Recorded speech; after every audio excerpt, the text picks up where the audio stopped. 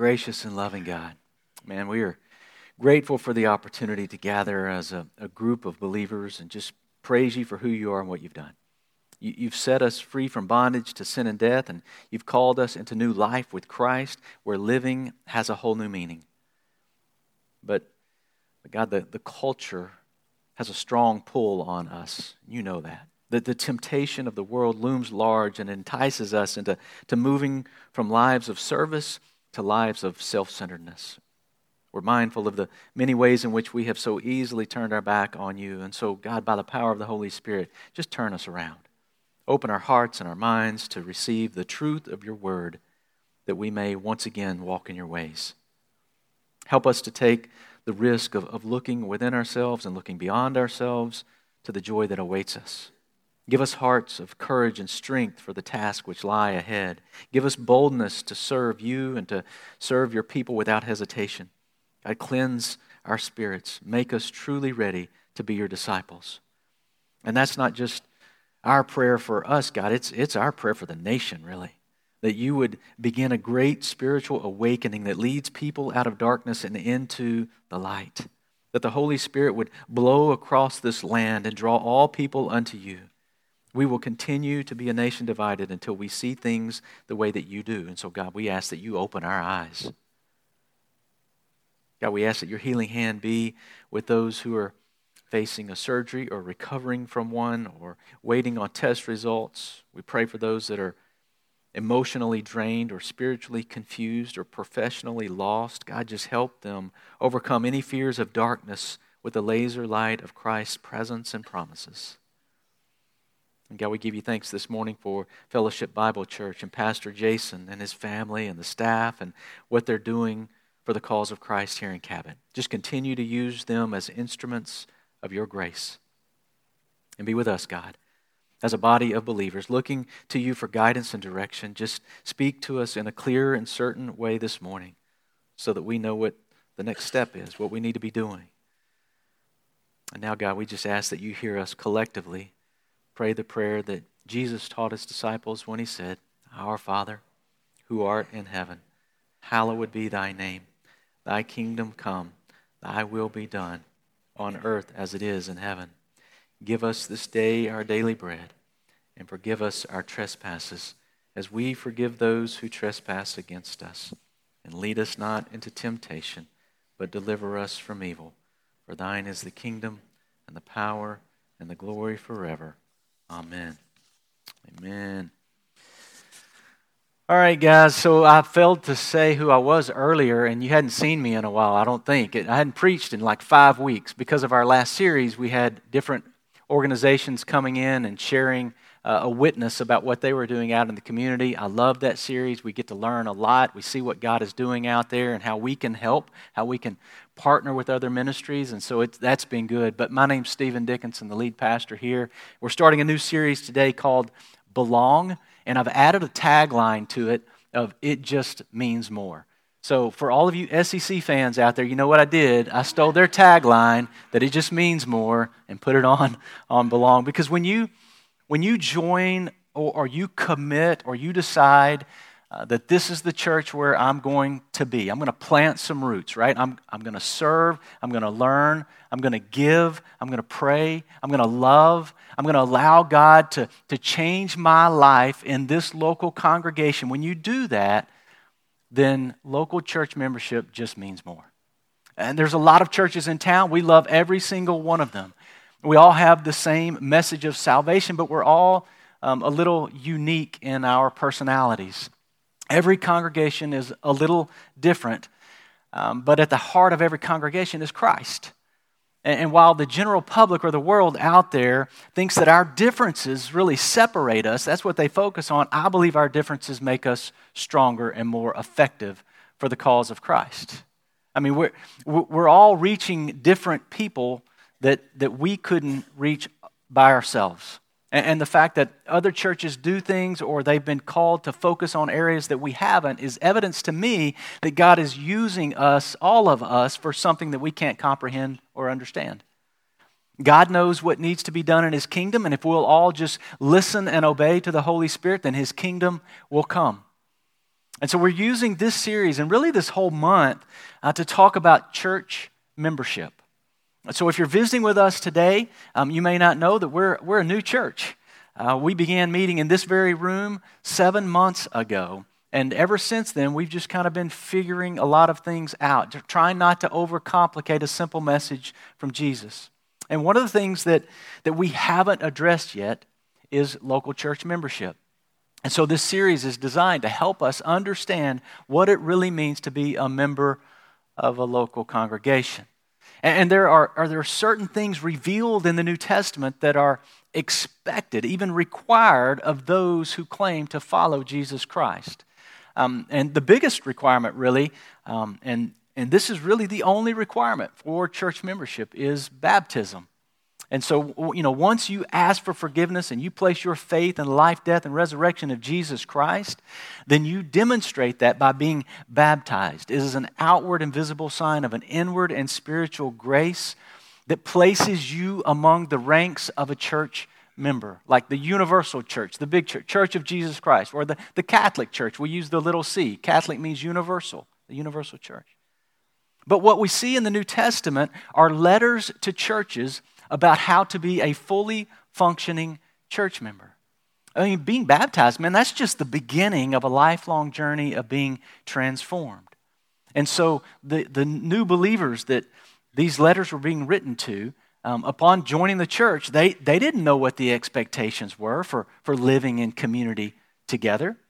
These New Testament teachings are just as relevant and necessary today as they were back then. These New Testament letters were written to specific congregations, in some cases specific people, in an effort to help them effectively deal with some of the situations that they were going through at the time. And the reasons they had specific situations that they were going through at the time is because church can be messy. Is that a surprise to anybody? I mean, doing life together, making decisions that affect the whole, holding one another accountable, knowing each other's business, trusting one another, relying on one another, trying to stay unified as a body and holy as an individual. I mean, there's a lot going on with those that have submitted and surrendered to the lordship of Jesus Christ. And so we're going to take a closer look at some of these expectations of a follower of Jesus Christ in hopes that it's going to help you make a decision as to whether or not you want to become a member of the Vine at Cabot. Someone gave me this little book several years ago. It's called I Am a Church Member. I think it's on the back of your bulletin. You can even scan a QR code that'll take you to the book. You can purchase that book. We're going to be using this as a guide as we go through this series. It addresses 6 big issues or areas of what it means to be a church member. The book's widely available. It's on online platforms, so grab you one of those. But as we get to the end of the series, you're going to have an opportunity to join the Vine at Cabot. You're going to receive a mail out with some instructions and more information about all of that.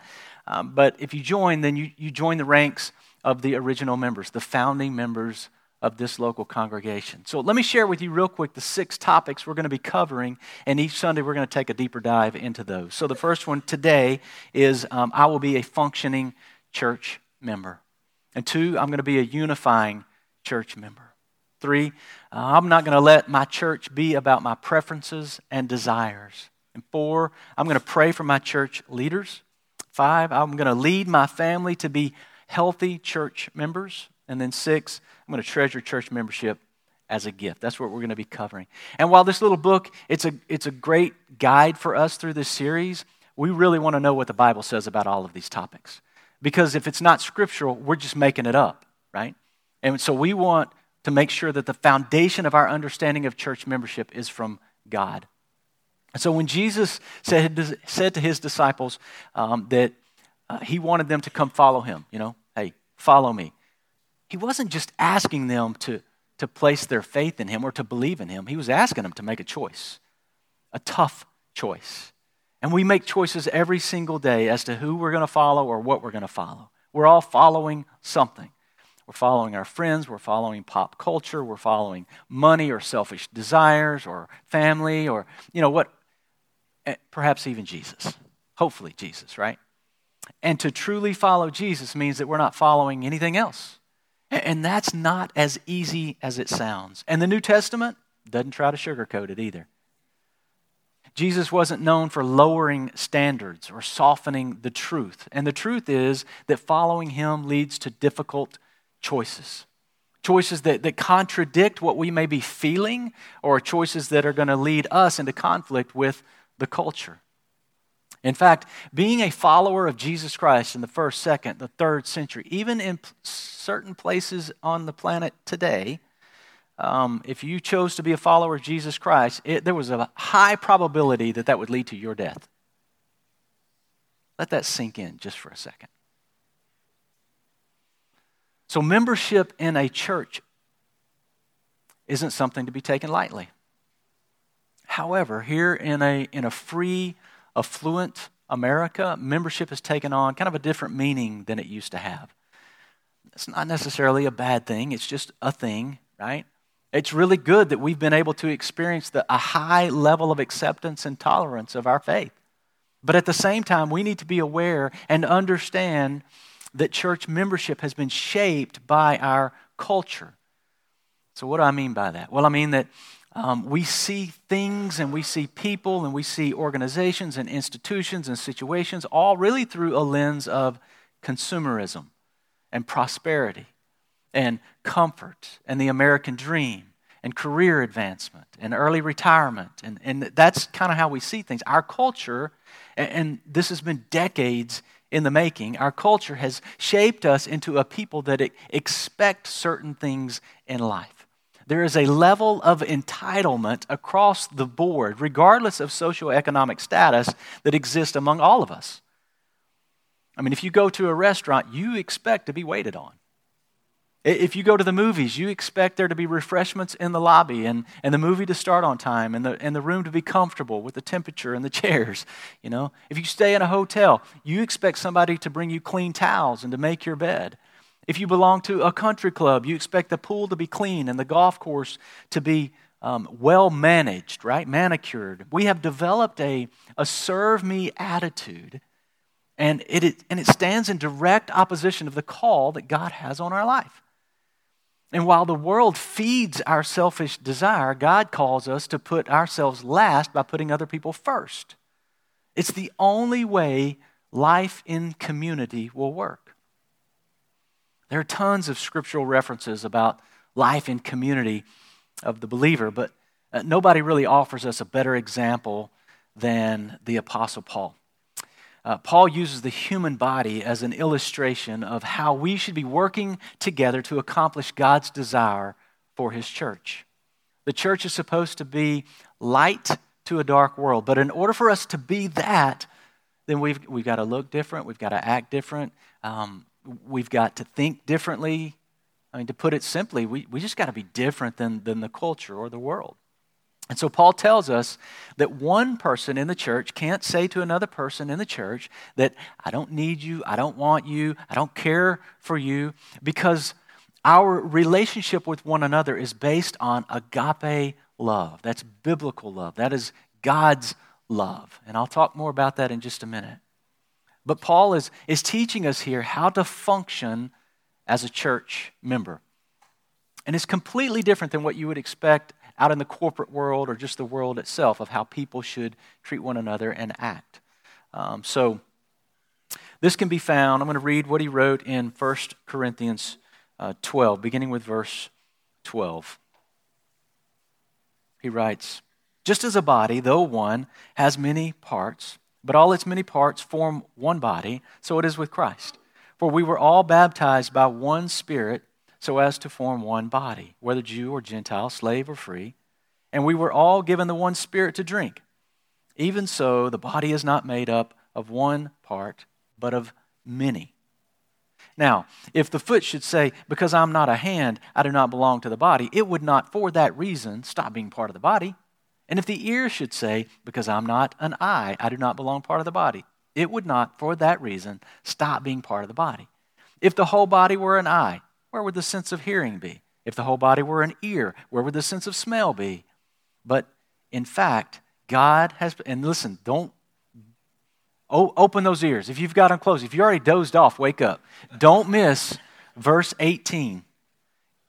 God has placed the parts of the body, every one of them, just as He wanted them to be. If they were all one part, where would the body be? As it is, there are many parts, but one body. You are here right now because God created you for a specific purpose, and He has a plan for your life. God has not called us to freedom in Christ so that we can set the direction and the trajectory of our own lives. God has placed you here at this specific time in history to make a significant impact in His kingdom, for His kingdom. And for that, and we do that by, we fulfill the will of God for our life in the context of the body of believers, right? It's interesting that Paul's illustration of the body, working together, leads right into his famous explanation of what love is. We find it in the next chapter, and I'm sure you've heard it read at weddings before, probably, because it's a great example of how husbands and wives should really love one another. But the original meaning was to demonstrate how church members should relate to one another. So in the original manuscript, before we came in and put chapters and verses, Paul didn't start a new chapter. He's still talking about how the body of Christ functions, and it does it on the premise of loving one another. So here's what he says in 1 Corinthians 13, beginning with verse 4. Love is patient, love is kind. It does not envy, it does not boast, it is not proud. It does not dishonor others. It is not self-seeking. It is not easily angered. It keeps no record of wrongs. Love does not delight in evil, but rejoices with truth. It always protects, always trusts, always hopes, always perseveres. Love never fails.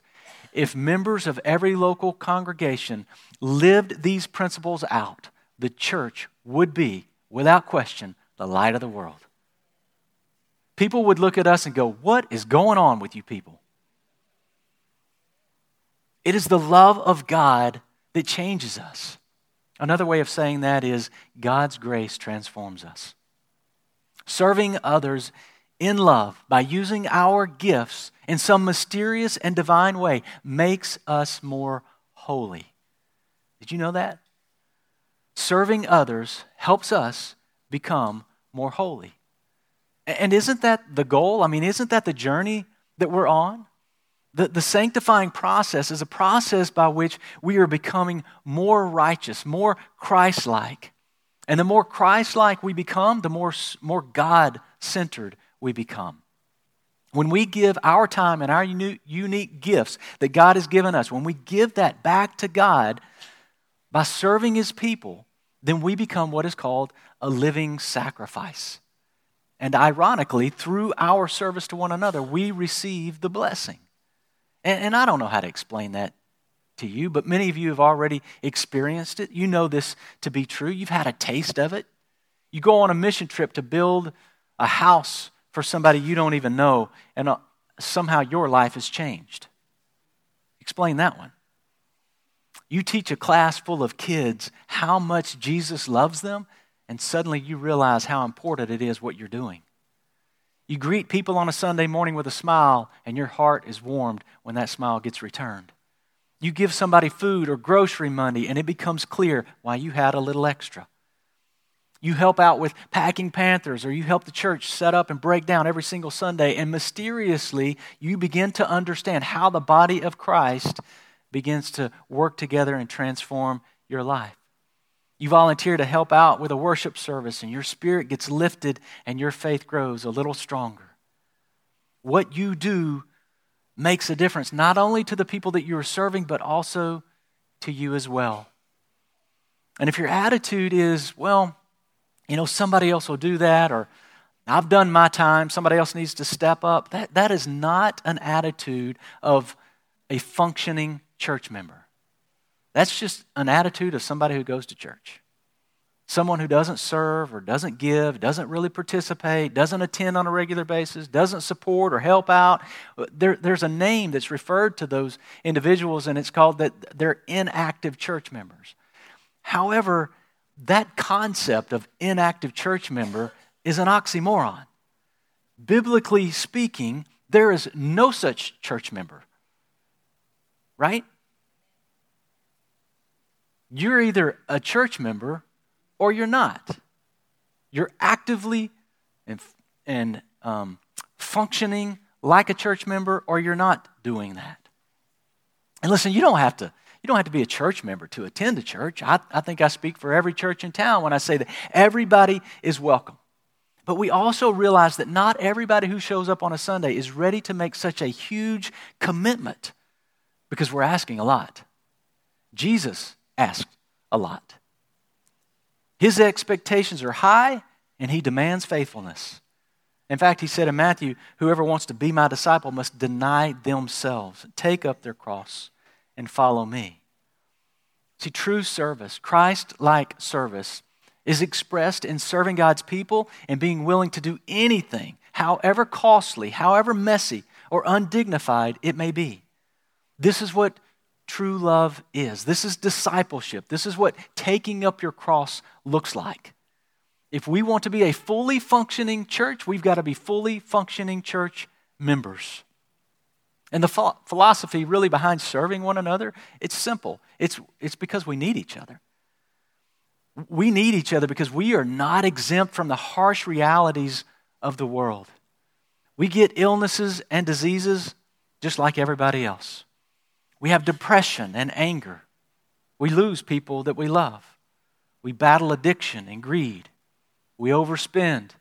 Our marriages aren't perfect. We struggle with self-image and public perception. We lose jobs and businesses. And sometimes we find ourselves in the middle of tragedy. And those are just a few of the reasons why we need each other. And the book of James is really quick to point out that authentic faith in Christ will, or at least it should, produce the desire to use your God-given gifts to serve other people. Authentic Christianity will manifest itself in a heartfelt attitude that results in sacrificial action. I mean, we can sit in this room all day long and celebrate what we believe. But until we start living out the principles of our faith, James says, it's a dead faith.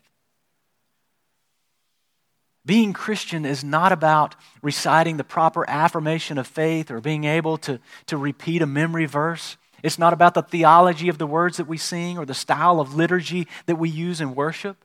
Being Christian is about expressing God's love to others by humbling ourselves in service to one another and to the world. That's what Christianity is. Using our gifts to build up the body of Christ, to support it and encourage it, to enhance it, improve it, so that we are light to a dark world. Paul says it this way in Ephesians 4, verse 11. So Christ himself gave the apostles, the prophets, the evangelists, the pastors, and the teachers. So those are all gifts, spiritual gifts, right? So God gave them to equip his people for works of service, so that the body of Christ may be built up until we, that's us, that's all of us in this room, the church, until we all reach unity in the faith and in the kingdom of the Son of God and become mature, attaining to the whole measure of the fullness of Christ. Why would we want to do that? So that we will no longer be infants, tossed back and forth by the waves and blown here and there by every wind of teaching and by the cunning and craftiness of people and their deceitful scheming. Instead, speaking the truth in love, we will grow to become, in every respect, the mature body of him who is the head. Who's the head? Jesus Christ. That's how Paul says it. We need to build each other up. See, when we use our gifts, the whole body benefits. And so we need everybody serving. We need everybody functioning, which leads us to our first pledge in this series. We'll have one every week. I think it's on the back of your bulletin there. It's in the book as well. We've just taken it out of the book. We put it on the bulletin. And there's our first pledge. If we're going to be a functioning church member, about halfway through it says, as a functioning member, I will give, I will serve, I will minister, I will evangelize, I will study, I will seek to be a blessing to others. I will remember that if one member suffers, all members suffer with it. If one member is honored, all the members rejoice with it. None of this is easy to do. Not because it's difficult, but because our spiritual enemy wants us doing something else. So our human nature really is to be selfish, so it doesn't take much to distract us or get us off course, headed in the wrong direction, doing something else, something mindless, something that doesn't mean anything, doesn't have any internal value. It is only by the grace and the power of God that we can become a fully functioning member of the body of Christ. And the work that Jesus did on the cross gives us that grace and gives us that power. And this morning we celebrate Holy Communion together as a body of believers. And so, would you pray with me real quick as we lead into communion? God, we thank you once again for your word. We thank you for working in our life. We thank you for the cross, the forgiveness of sins. But help us, God, to realize what that means for our life moving forward. We can't just go back to the world. We've got to burn the plow and move forward with you. And so, God, help us to do that this morning. We ask it in Christ's name. Amen.